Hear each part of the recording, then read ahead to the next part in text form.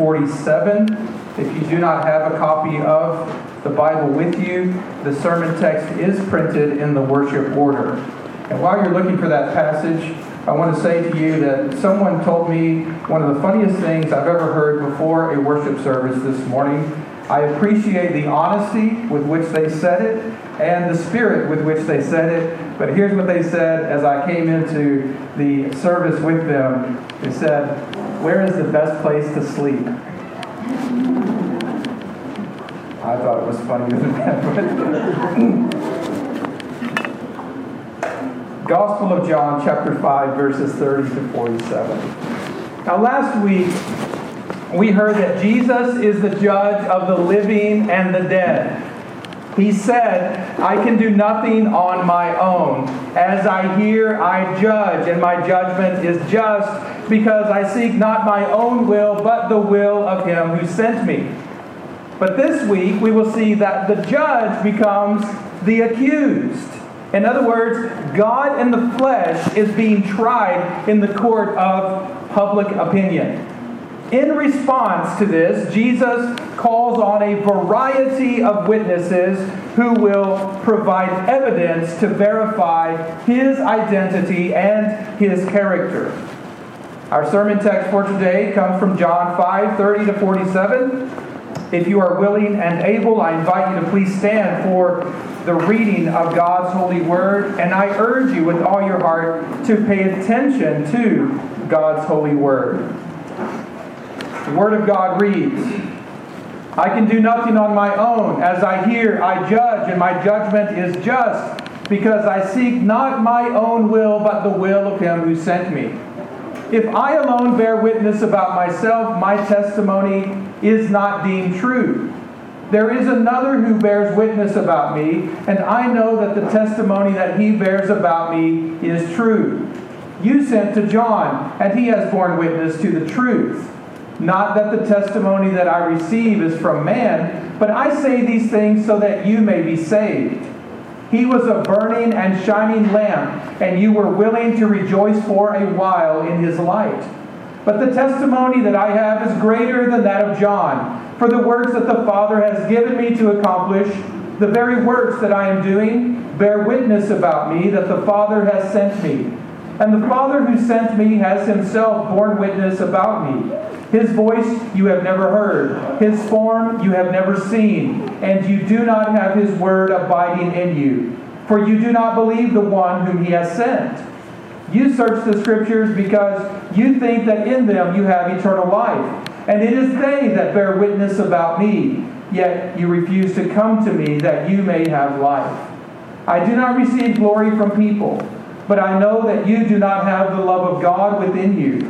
I have come in my Father's name, and you do not receive me. If another comes in his own name, you will receive him. How can you believe when you receive glory from one another, and do not seek the glory that comes from the only God? Do not think that I will accuse you to the Father. There is one who accuses you, Moses, on whom you have set your hope. If you believed Moses, you would believe me, for he wrote of me. But if you do not believe his writings, how will you believe my words?" That is the word of God. Thanks be to God. May God add his blessings to the reading, the preaching, and the hearing of his word. And all the church says, Amen. You may be seated. Now keep in mind the context of this passage of Scripture. The Jews were seeking to kill Jesus because he had healed a lame man on the Sabbath day, and because he called God his Father and thus claimed to be equal with God. In response to the threat of his accusers, Jesus said something very important. "I can do nothing on my own, because I seek not my own will, but the will of him who sent me."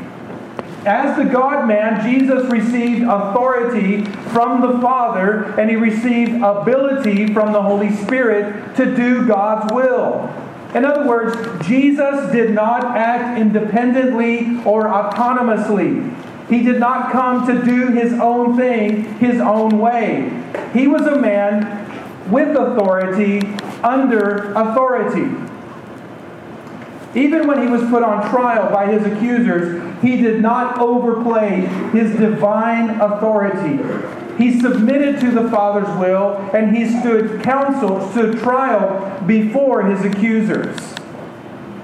In his book, God in the Dock, C.S. Lewis writes that the ancient man approached God or even the gods as the accused person approaches a judge.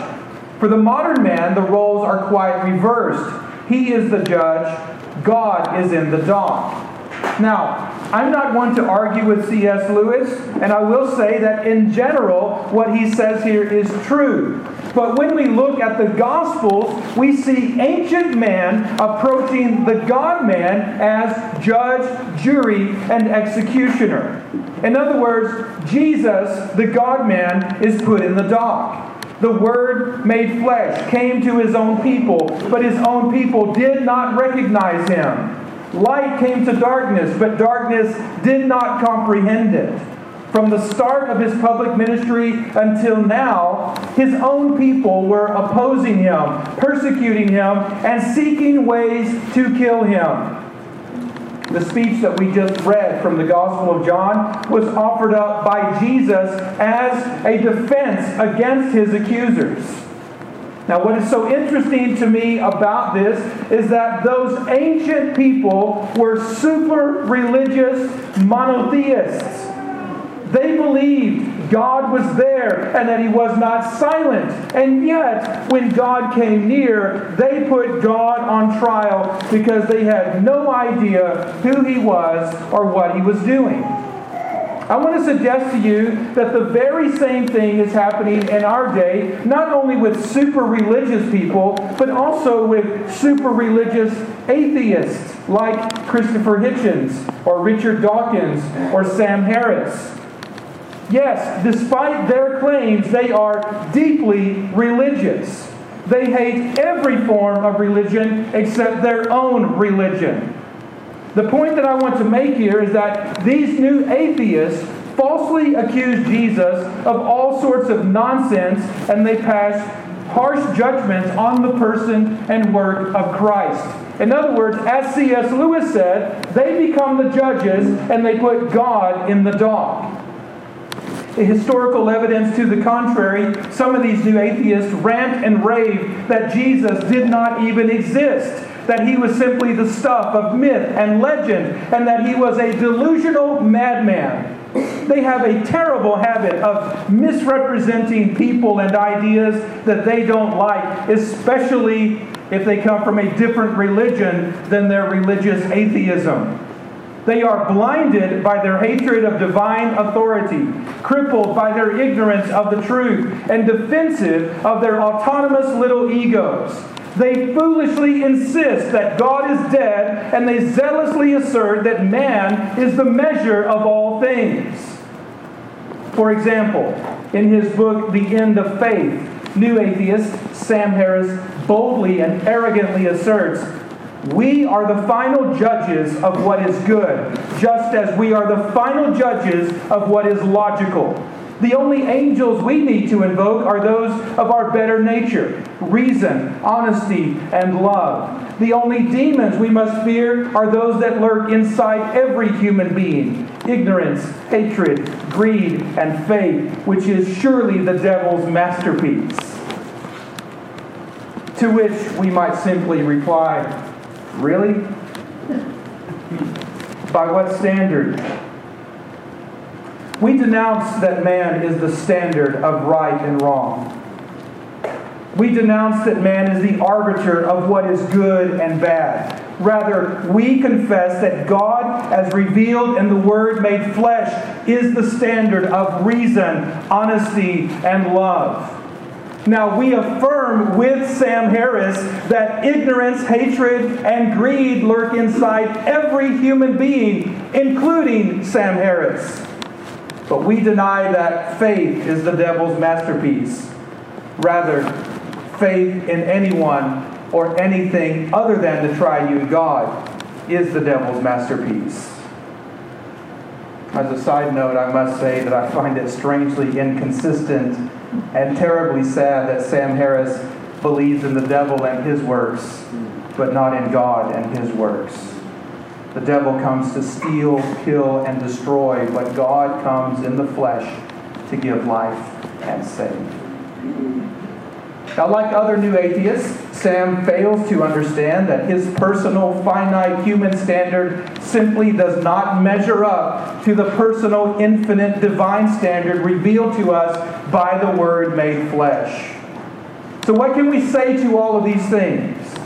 We simply say that the light shines in the darkness, but the darkness has not overcome it. Like an outraged toddler drumming his heels on the floor, it has only shouted and screamed against the light.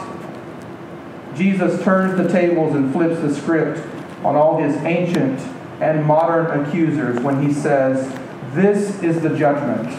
The light has come into the world, and people love darkness rather than the light because their works were evil. For everyone who does wicked things hates the light and does not come to the light, lest his works should be exposed." So it seems that ancient man and modern man have something in common after all. Both attempt to judge and condemn God in the flesh from the darkness, and yet both will be judged and condemned by the light unless they recant their charges and receive Christ by faith. The late Christian apologist Greg Bahnsen reminds us that the Christian life and worldview does not require us to consign God to the dock, awaiting the verdict of an autonomous rebel. Instead, it constantly reminds us that sinful man is in the dock before the awesome bar of God's scrutiny and judgment. It encounters him with the intellectual challenge of the gospel. Unlike everyone, from Adam to the Jewish leaders in Jesus' day to Sam Harris and the New Atheist in our day, Jesus did not revolt and rebel against authority. Rather, he respected it and he rejoiced in it. And that brings us back to the story at hand. It has been said that Jesus Christ is the most significant man who ever lived. It has also been said that Jesus is the most influential man who ever lived, the smartest man who ever lived, and the wisest man who ever lived. And to that list, I want to add that Jesus Christ is also the most judged man who ever lived. No one in the history of the world has been evaluated, scrutinized, assessed, criticized, and examined like Jesus Christ.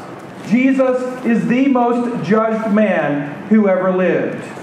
When God came in the flesh for the life of the world, He made Himself vulnerable. He put Himself out there to be tested and tried, even in the court of sinful man. Now, as is the case with anyone on trial, the accused needs solid evidence to mount a defense, especially when death is on the line. So Jesus calls on a variety of witnesses to verify His identity and character.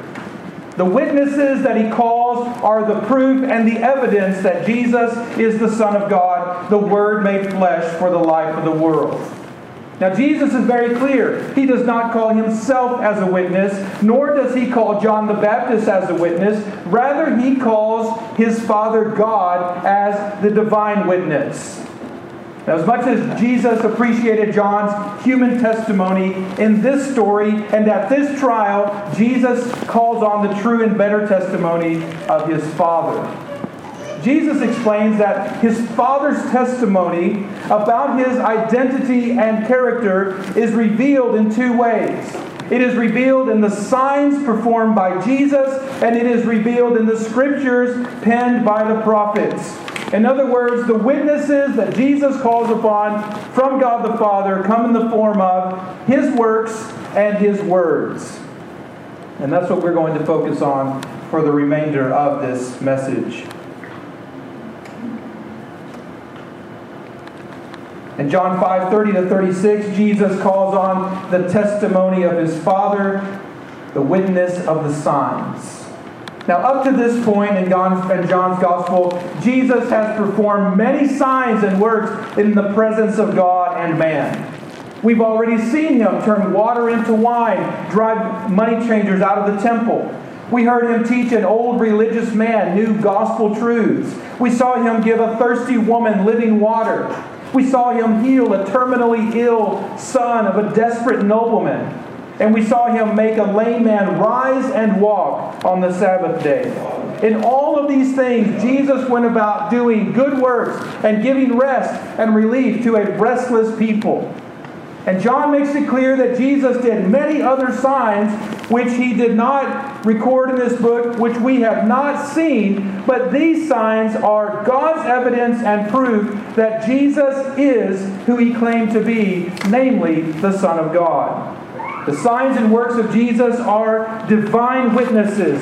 They are part of the Father's testimony in defense of Jesus.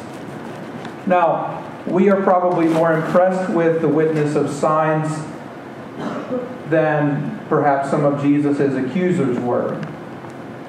But a shrewd prosecutor might object that these signs are not valid witnesses because only a few local, backwoods, bronze-necked people saw them, if they ever really happened at all.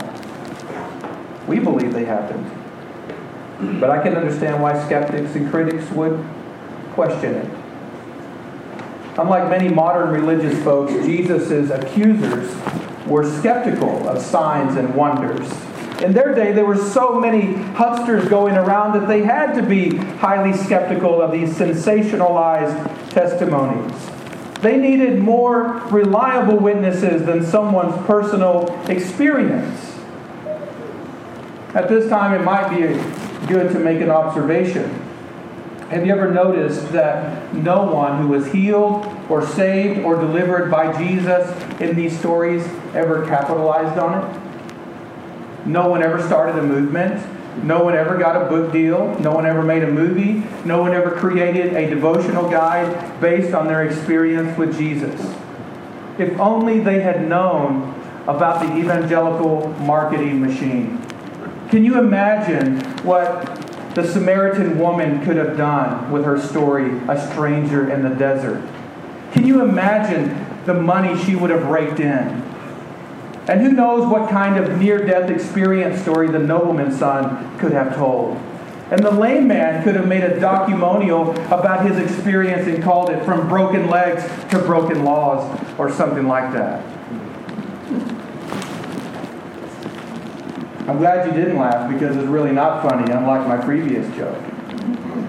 The fact is that there was no market among Orthodox people for such myths and fables like Jesus calling and 90 Minutes in Heaven or The Shack.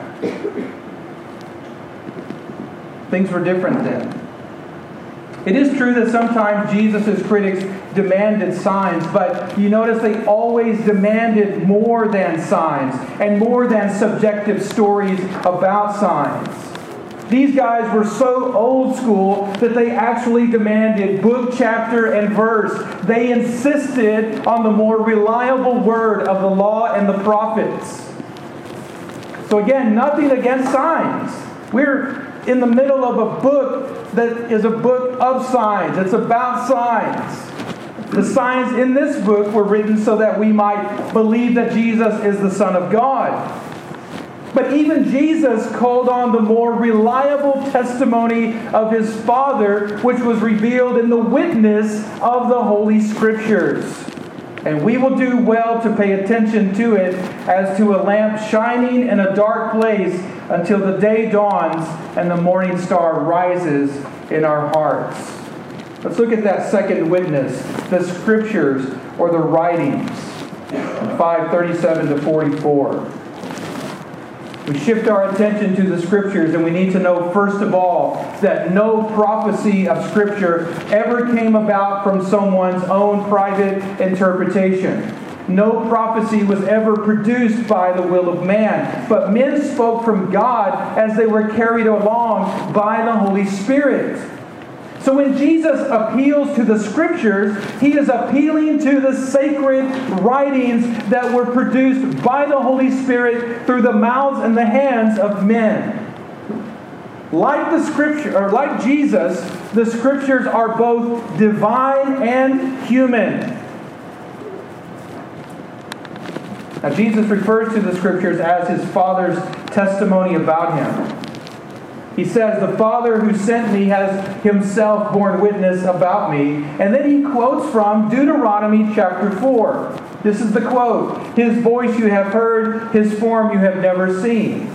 If you go back to Deuteronomy 4 and you read the context, and you see that Moses is speaking to the people of Israel, and he says to them, "You came near and stood at the foot of the mountain, while the mountain burned with fire to the heart of heaven, wrapped in darkness, cloud, and gloom.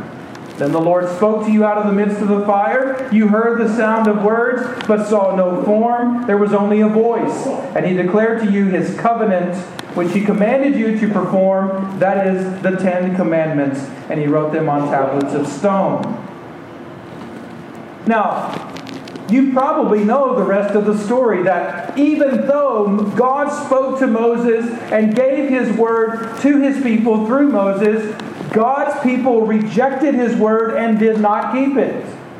One reason Jesus refers to this passage, one reason He quotes this, is so that He can make a point to His accusers. And the point is this: the same thing is happening right now, right here. In the past, you did not see His form. You only heard a voice. But now, God in the flesh is in front of you, and you're doing exactly what your forefathers did. You do not have His word abide in you, for you do not believe the one whom He has sent. You guys are no better and no different than your forefathers. So once again, we see here Jesus is on trial. He's the one being accused, and yet you see how He flips the script.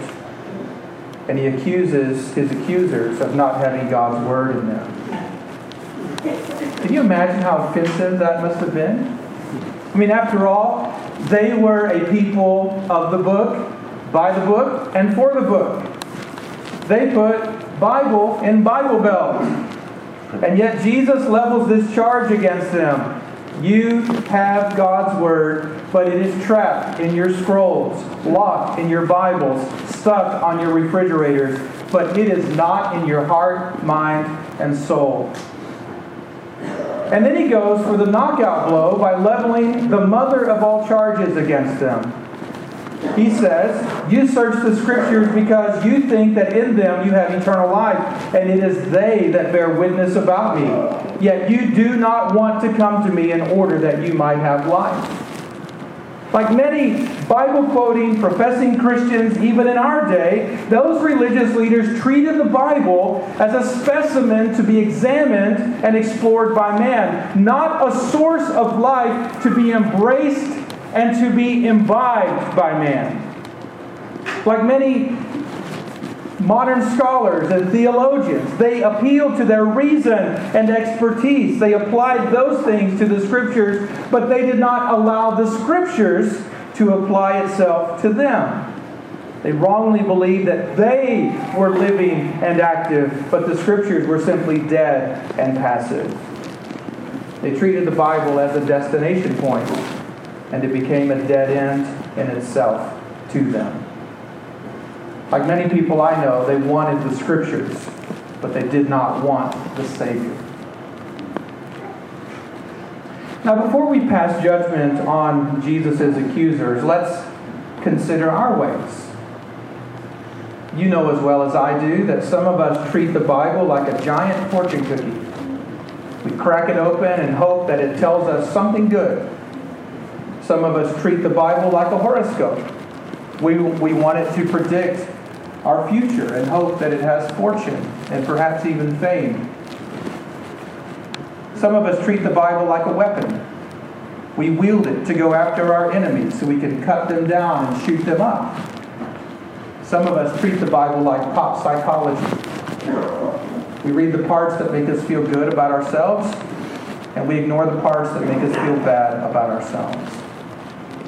But Jesus says there's a better way to read the Bible, a truer way to read the Bible, and this is it. Jesus says that we should read the Bible like a massive Where's Waldo picture book.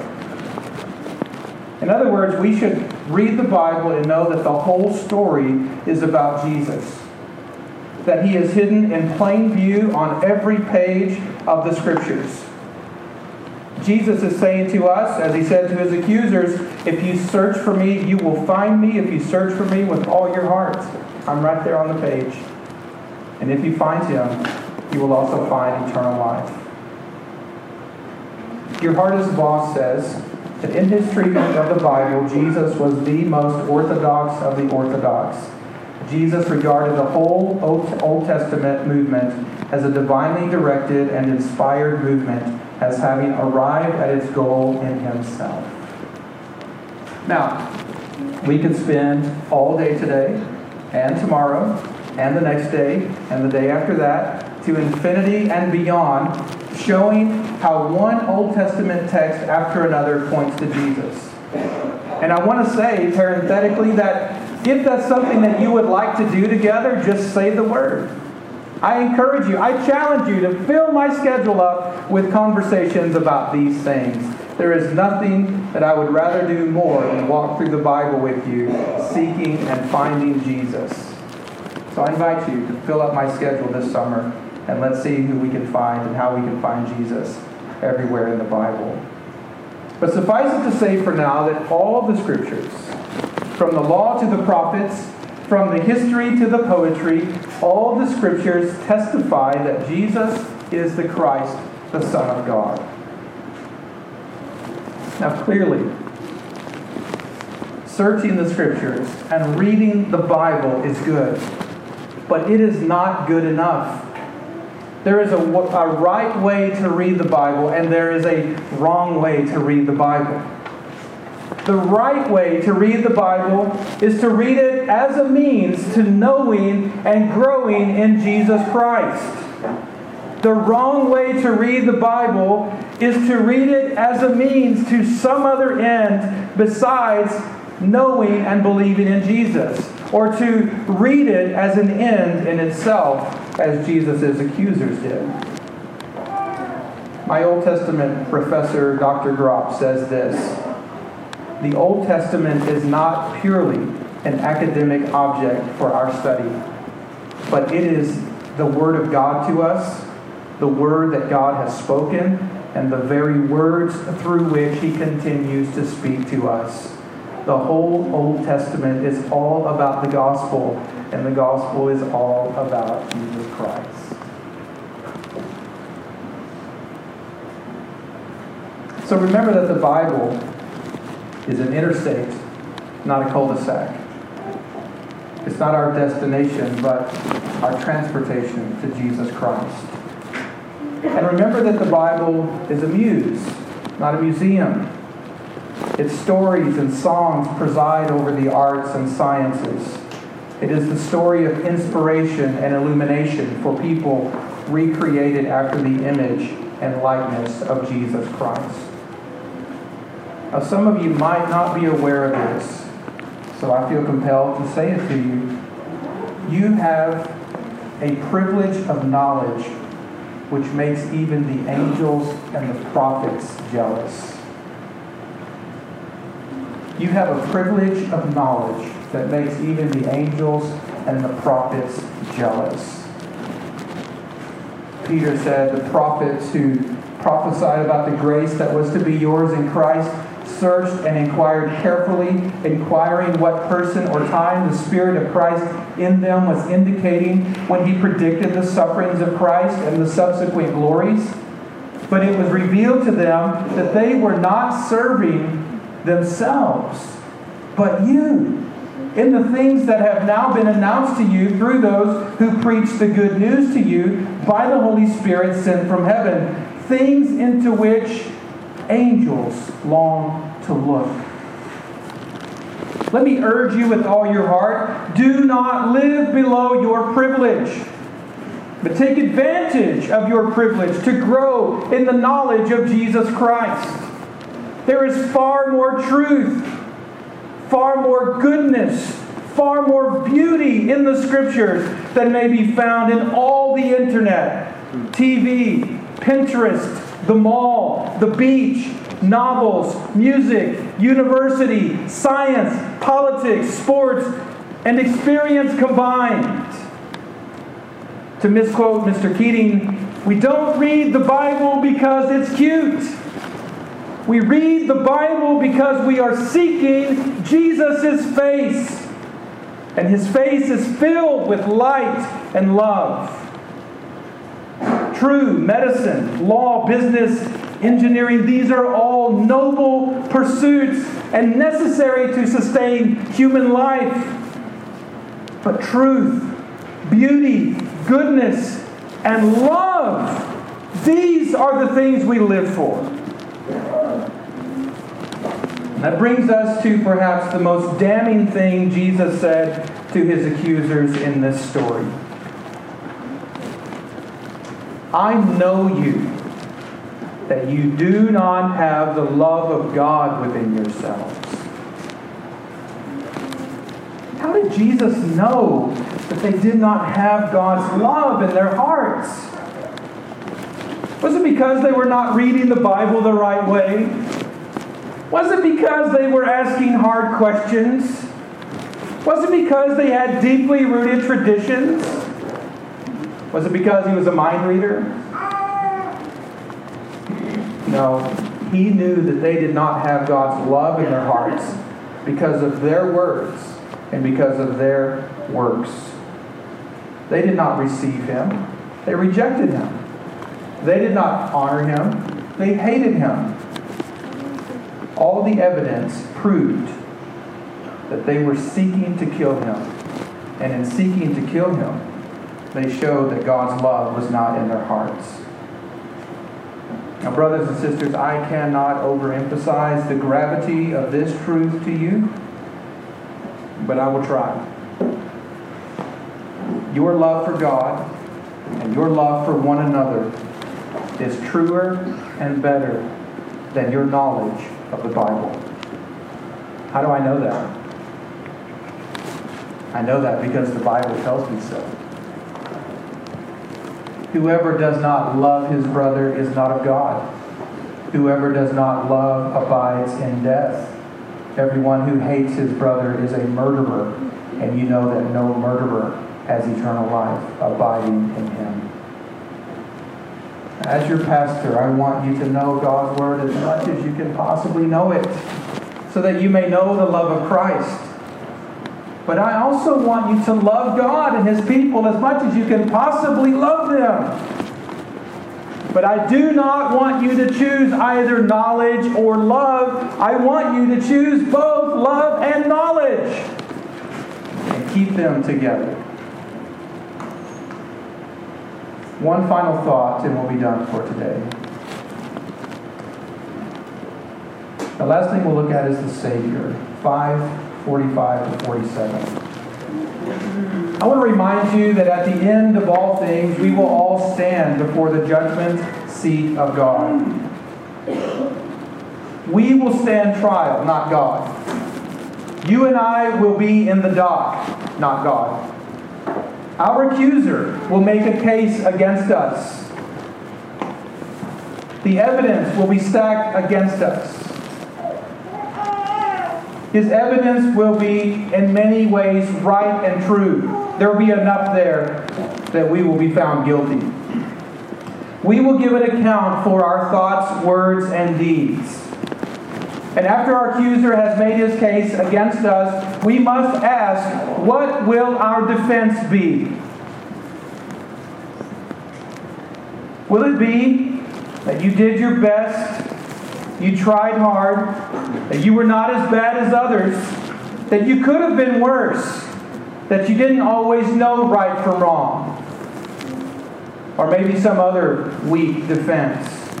Let me assure you that none of these defenses will help you. None of these defenses will save you. They will not take away your guilt or keep you from condemnation. On the day of judgment, the best and only defense you and I can offer will be this: that Jesus Christ came in the flesh for the life of the world. The Lamb of God came to take away sins, my sins. And by grace, I turned from my sins and trusted Him to save me. I confess that I am a great sinner. My accuser is right. But I also confess that Jesus is a greater Savior, and my accuser is wrong. Jesus Christ is all the defense you will ever need. That defense is enough to take away your guilt, your sin, to make you innocent and righteous, both now and later, today and forever. So if you trust Him as Lord and Savior, we urge you to keep on trusting Him and turning away from your sins for His glory and for your good.